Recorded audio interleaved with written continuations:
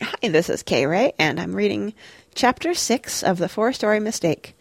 Chapter 6 is called Clarinda, 1869.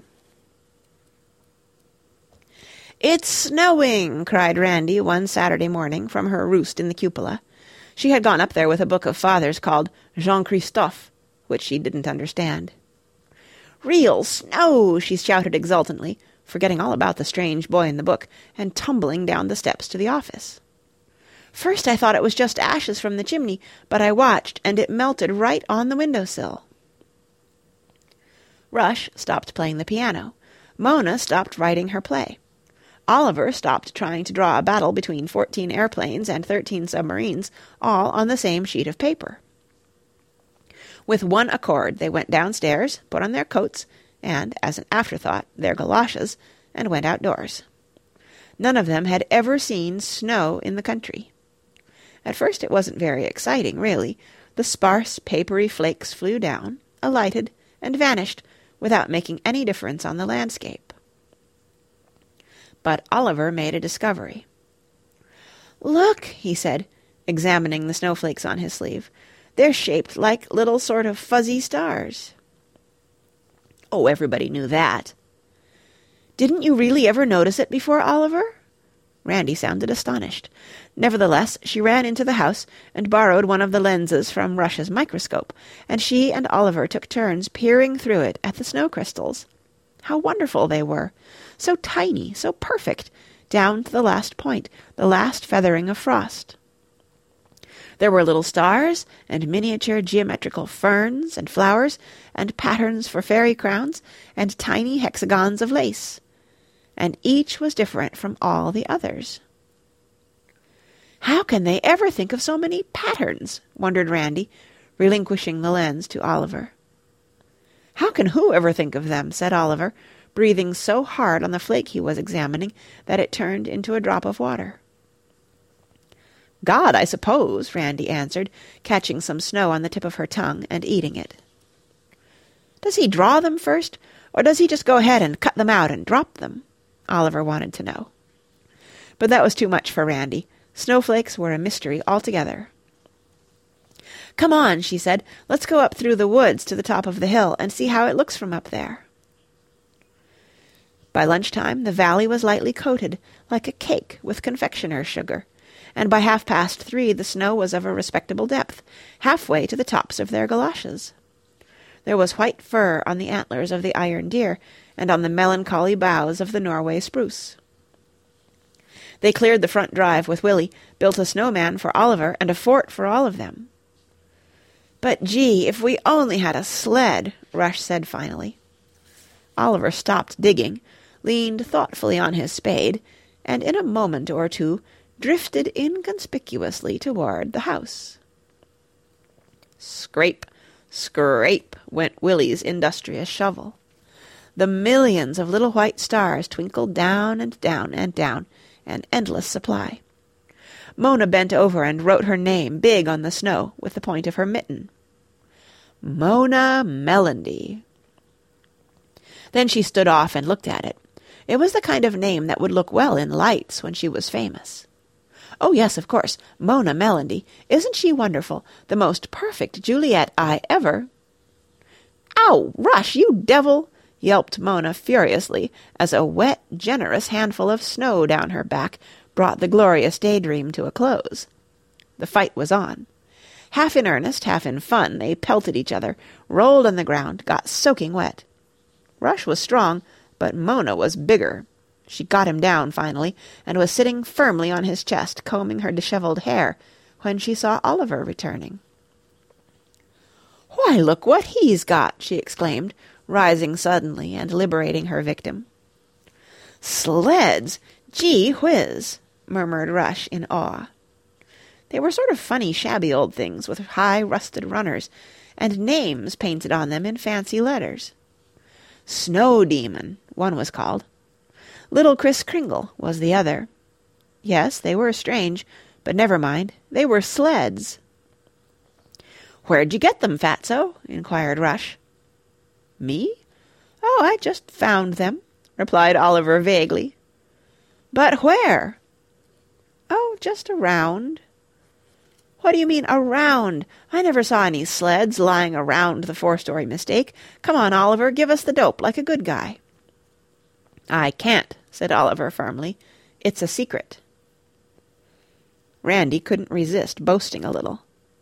"I know where he got them," she crowed, "but I promise not to tell." And she and Oliver exchanged a wink of the greatest satisfaction and goodwill. The sleds turned out to be all right, though not greased lightning by any means. Rush had an inspiration too, and went and got 2 large dishpans from the house, so each of them had a suitable vehicle for travelling down a snowy hill. The dishpans were particularly exciting, because they not only descended rapidly, but spun round and round while doing so. At the bottom of the slope you rose with difficulty, staggered, and discovered that you were the exact centre of a world that revolved about you like a mammoth merry-go-round. Oliver was the only one who didn't care for this. His stomach resented the spinning of the dishpan, though for some reason it did not resent being slammed down belly-whopper on a sled over and over again. Even Willie Sloper came and joined them for a while, and the picture of him going down the slide in a dishpan, arms and legs waving like an old-fashioned windmill, was one that none of them would ever forget. "I know what let's do," Mona said, when they were all exhausted and hot and red-cheeked. "I read about it in a book. They made snow ice cream in this book. Why don't we make some?" "How do you do it?" "Well, first we have to beg a bottle of milk and some sugar from Cuffy. You do it, Rush. You're best at it." "Okay," said Rush, who was hungry, trotting obediently toward the house. "And some cups," called Mona, "and some spoons." Then she and Randy and Oliver went looking for the cleanest, purest patch of snow they could find, which was in the middle of the front lawn. Untouched, unmarked, it looked as though it had been created to be eaten. It tasted very good, too, though rather flat, later on when Rush had brought sugar and milk to mix with it. Oliver ate so much that his alert and responsive little stomach felt strange again, and he retired to the house.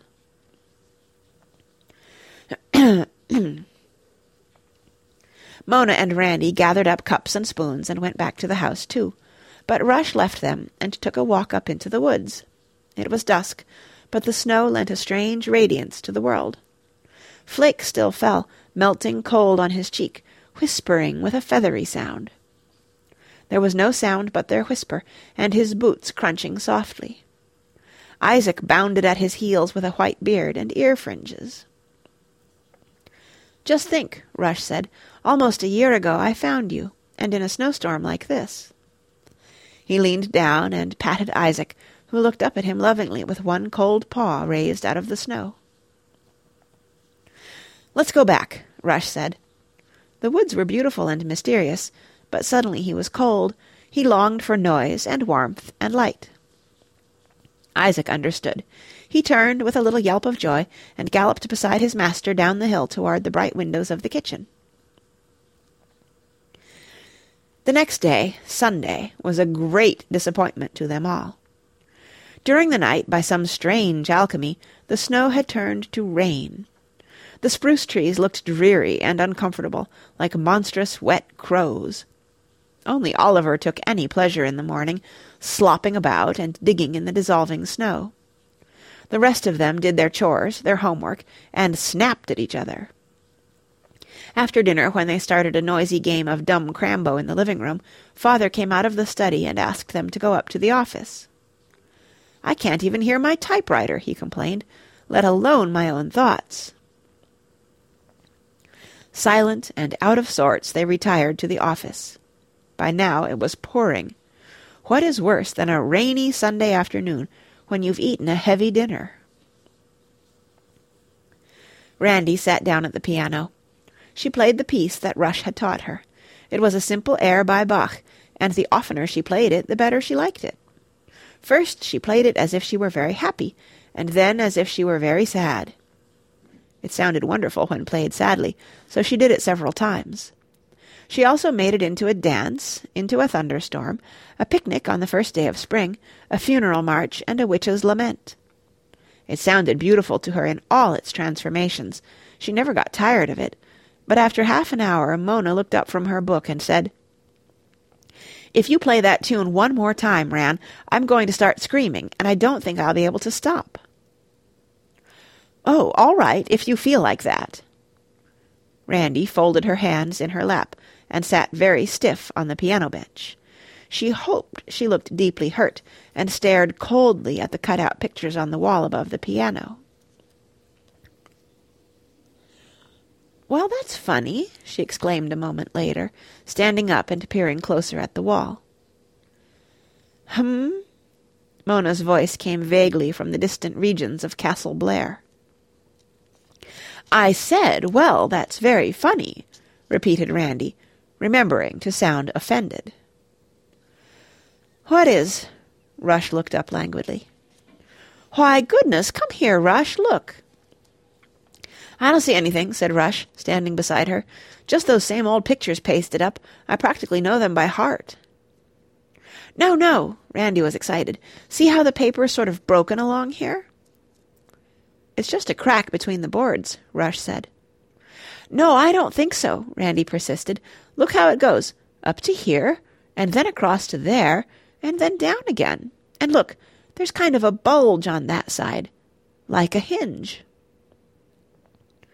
"Like a hinge?" repeated Rush, light dawning. "Creepers, Ran! Do you suppose it could be a door?" "That's what I think," agreed Randy, as solemn as an archaeologist who has discovered the relics of a lost primitive race. "Come on, kids, help move the piano out so we can see." But they didn't need to be asked. Already they were pushing and tugging, and the piano moved slowly outward, squealing on its casters. "Where's your knife, Rush? Why don't you slit the paper along those cracks?" suggested Mona.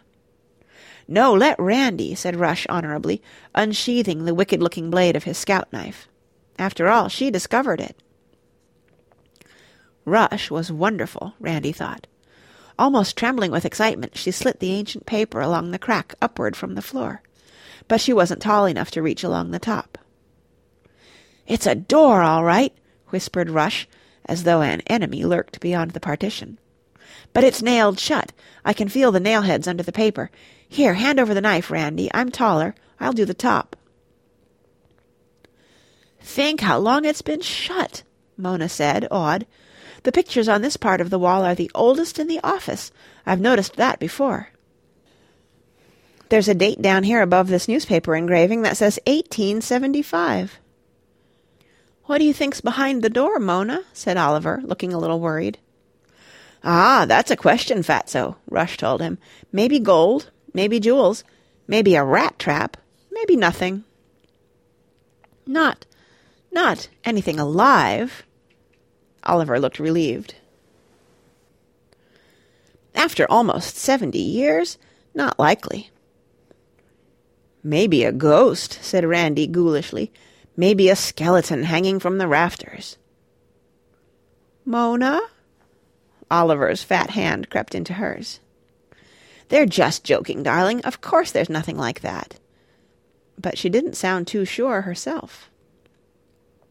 "Funny there doesn't seem to be a trace of a latch or a handle of any kind," said Rush, feeling along the right side of the door with his long, sensitive fingers. "But I think maybe if I dig a hole just here with the point of my knife, I might, just possibly. Yes, it is. Look, there's a keyhole." "A keyhole?" "You look first, Randy," Rush said nobly. "I'm almost scared to," Randy confessed, but then she knelt down and glued her eye to the keyhole, while the others held their breaths. "For heaven's sake!" she exclaimed. "What do you see?" They all asked it at the same time. "Are we ever dumb?" said Randy.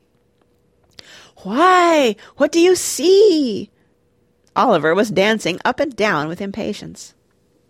"I see a window," Randy replied slowly. "I can see the spruce branches beyond it."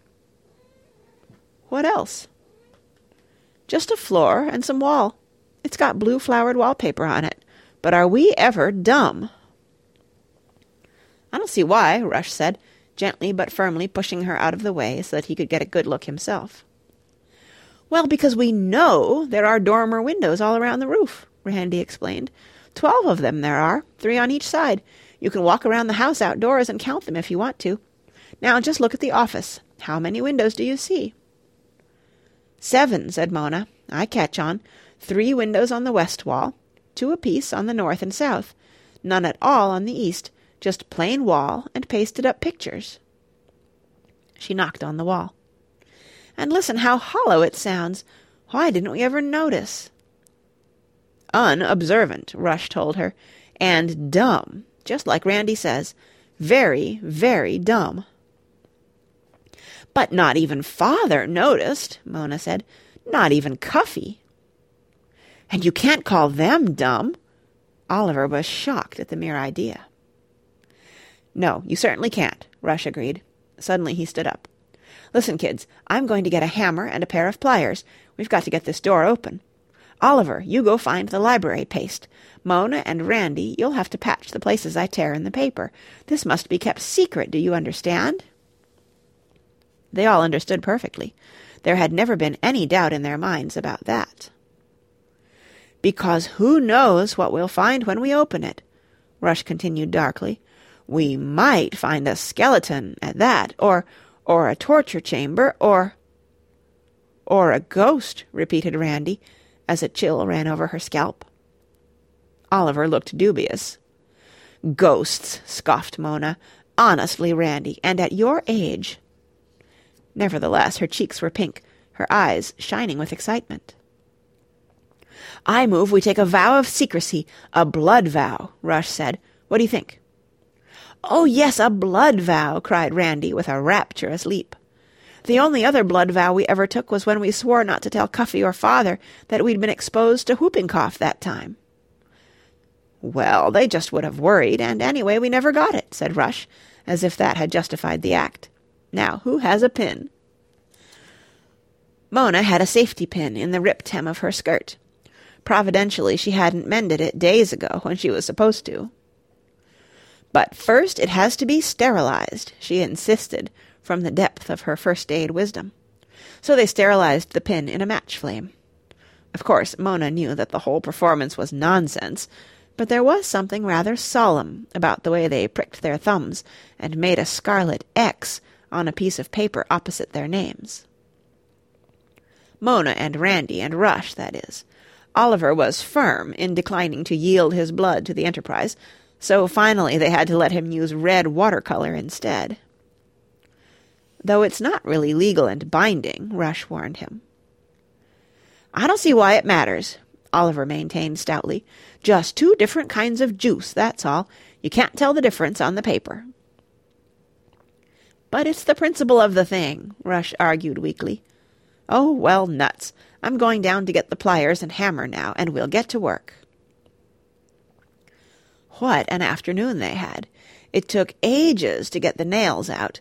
They were old and rusty, and had been in the wood so long they had almost become a part of it. Each one squeaked protestingly as Rush yanked it out. In the middle of all this, they heard Cuffy coming up the stairs, and had to shove the piano back into place at once. There was a scuffle as Rush and Mona returned to their books, Oliver to his drawing, and Randy sat down on the floor and covered the nails and hammer with her skirt. 4 scarlet faces confronted Cuffy as she heaved into view. What mischief are you up to? She inquired suspiciously, looking at them. Us? Nothing, replied Randy, and a loud, nervous giggle escaped from her. Well... Cuffy was skeptical. Still, the place looked no more upset than usual, and nobody seemed to be crying, so maybe it was all right. I just came up to see if any of you would like to lick the bowl. I've just made a chocolate cake for supper, and there's lots of frosting left over. What was the matter with them?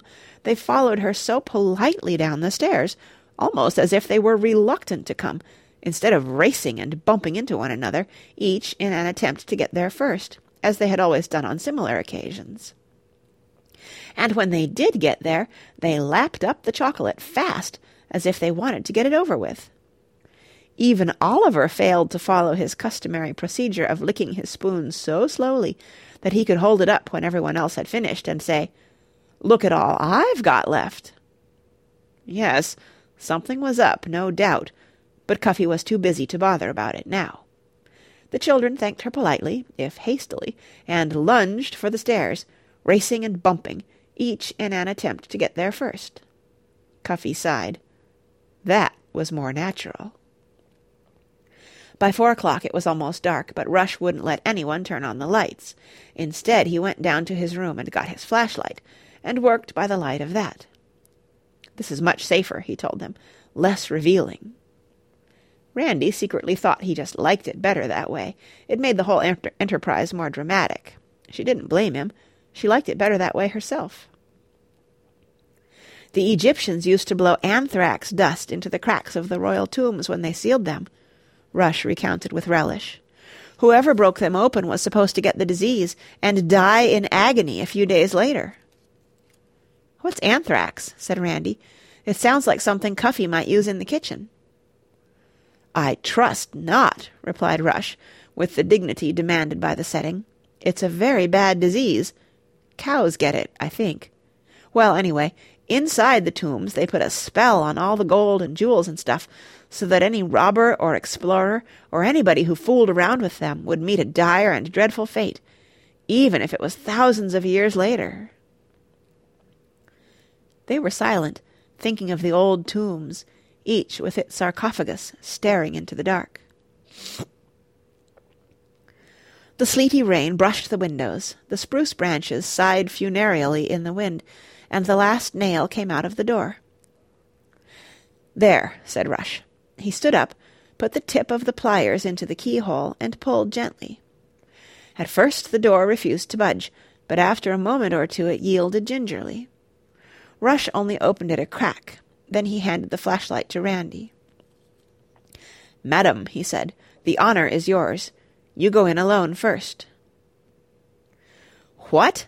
After all that talk about skeletons and ghosts and anthrax dust and ancient Egyptian curses?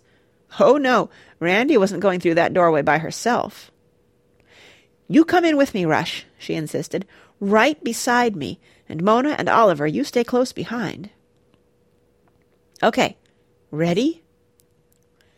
Rush opened the door, and slowly, half fearfully, they stepped into the secret chamber. The windows admitted only the frail, pearly glow of a wet twilight, and Rush flashed his light into the room. It was a long, narrow room, they saw, merely the sliced-off end of an attic, but it had 5 windows of its own, and the walls and even the ceiling were covered with the pretty, old-fashioned, blue-flowered paper. Rush flashed the lamp more thoroughly about the room. "Who was that?" Randy screamed.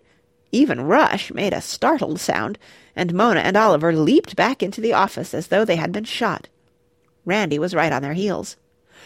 "A ghost! I saw a ghost!" she was gasping. "I knew there'd be a ghost, and there was!" Oliver began to cry. "No, no, kids, come back," called Rush. "It's only a picture. That's all it is, honest. Just a big picture. Come on back and see." Reluctantly, they went back into the room. As for Oliver, he just peeked around the edge of the door until he was sure. It was a picture, all right. Life-size, too, and set in the heaviest, fanciest, dustiest gold frame any of them had ever seen. It was a portrait of a young girl, almost a child.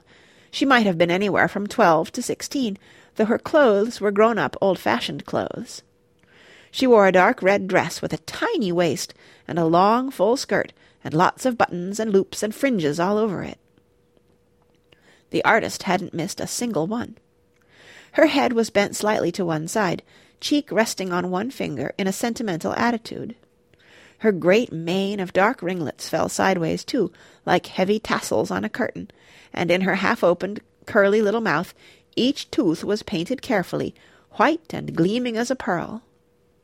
In her right hand she held a rose about the size of a head of Boston lettuce, with a big tear of dew clinging to its petals. Below her left hand, the one that supported her cheek, her elbow was poised upon a marble balustrade.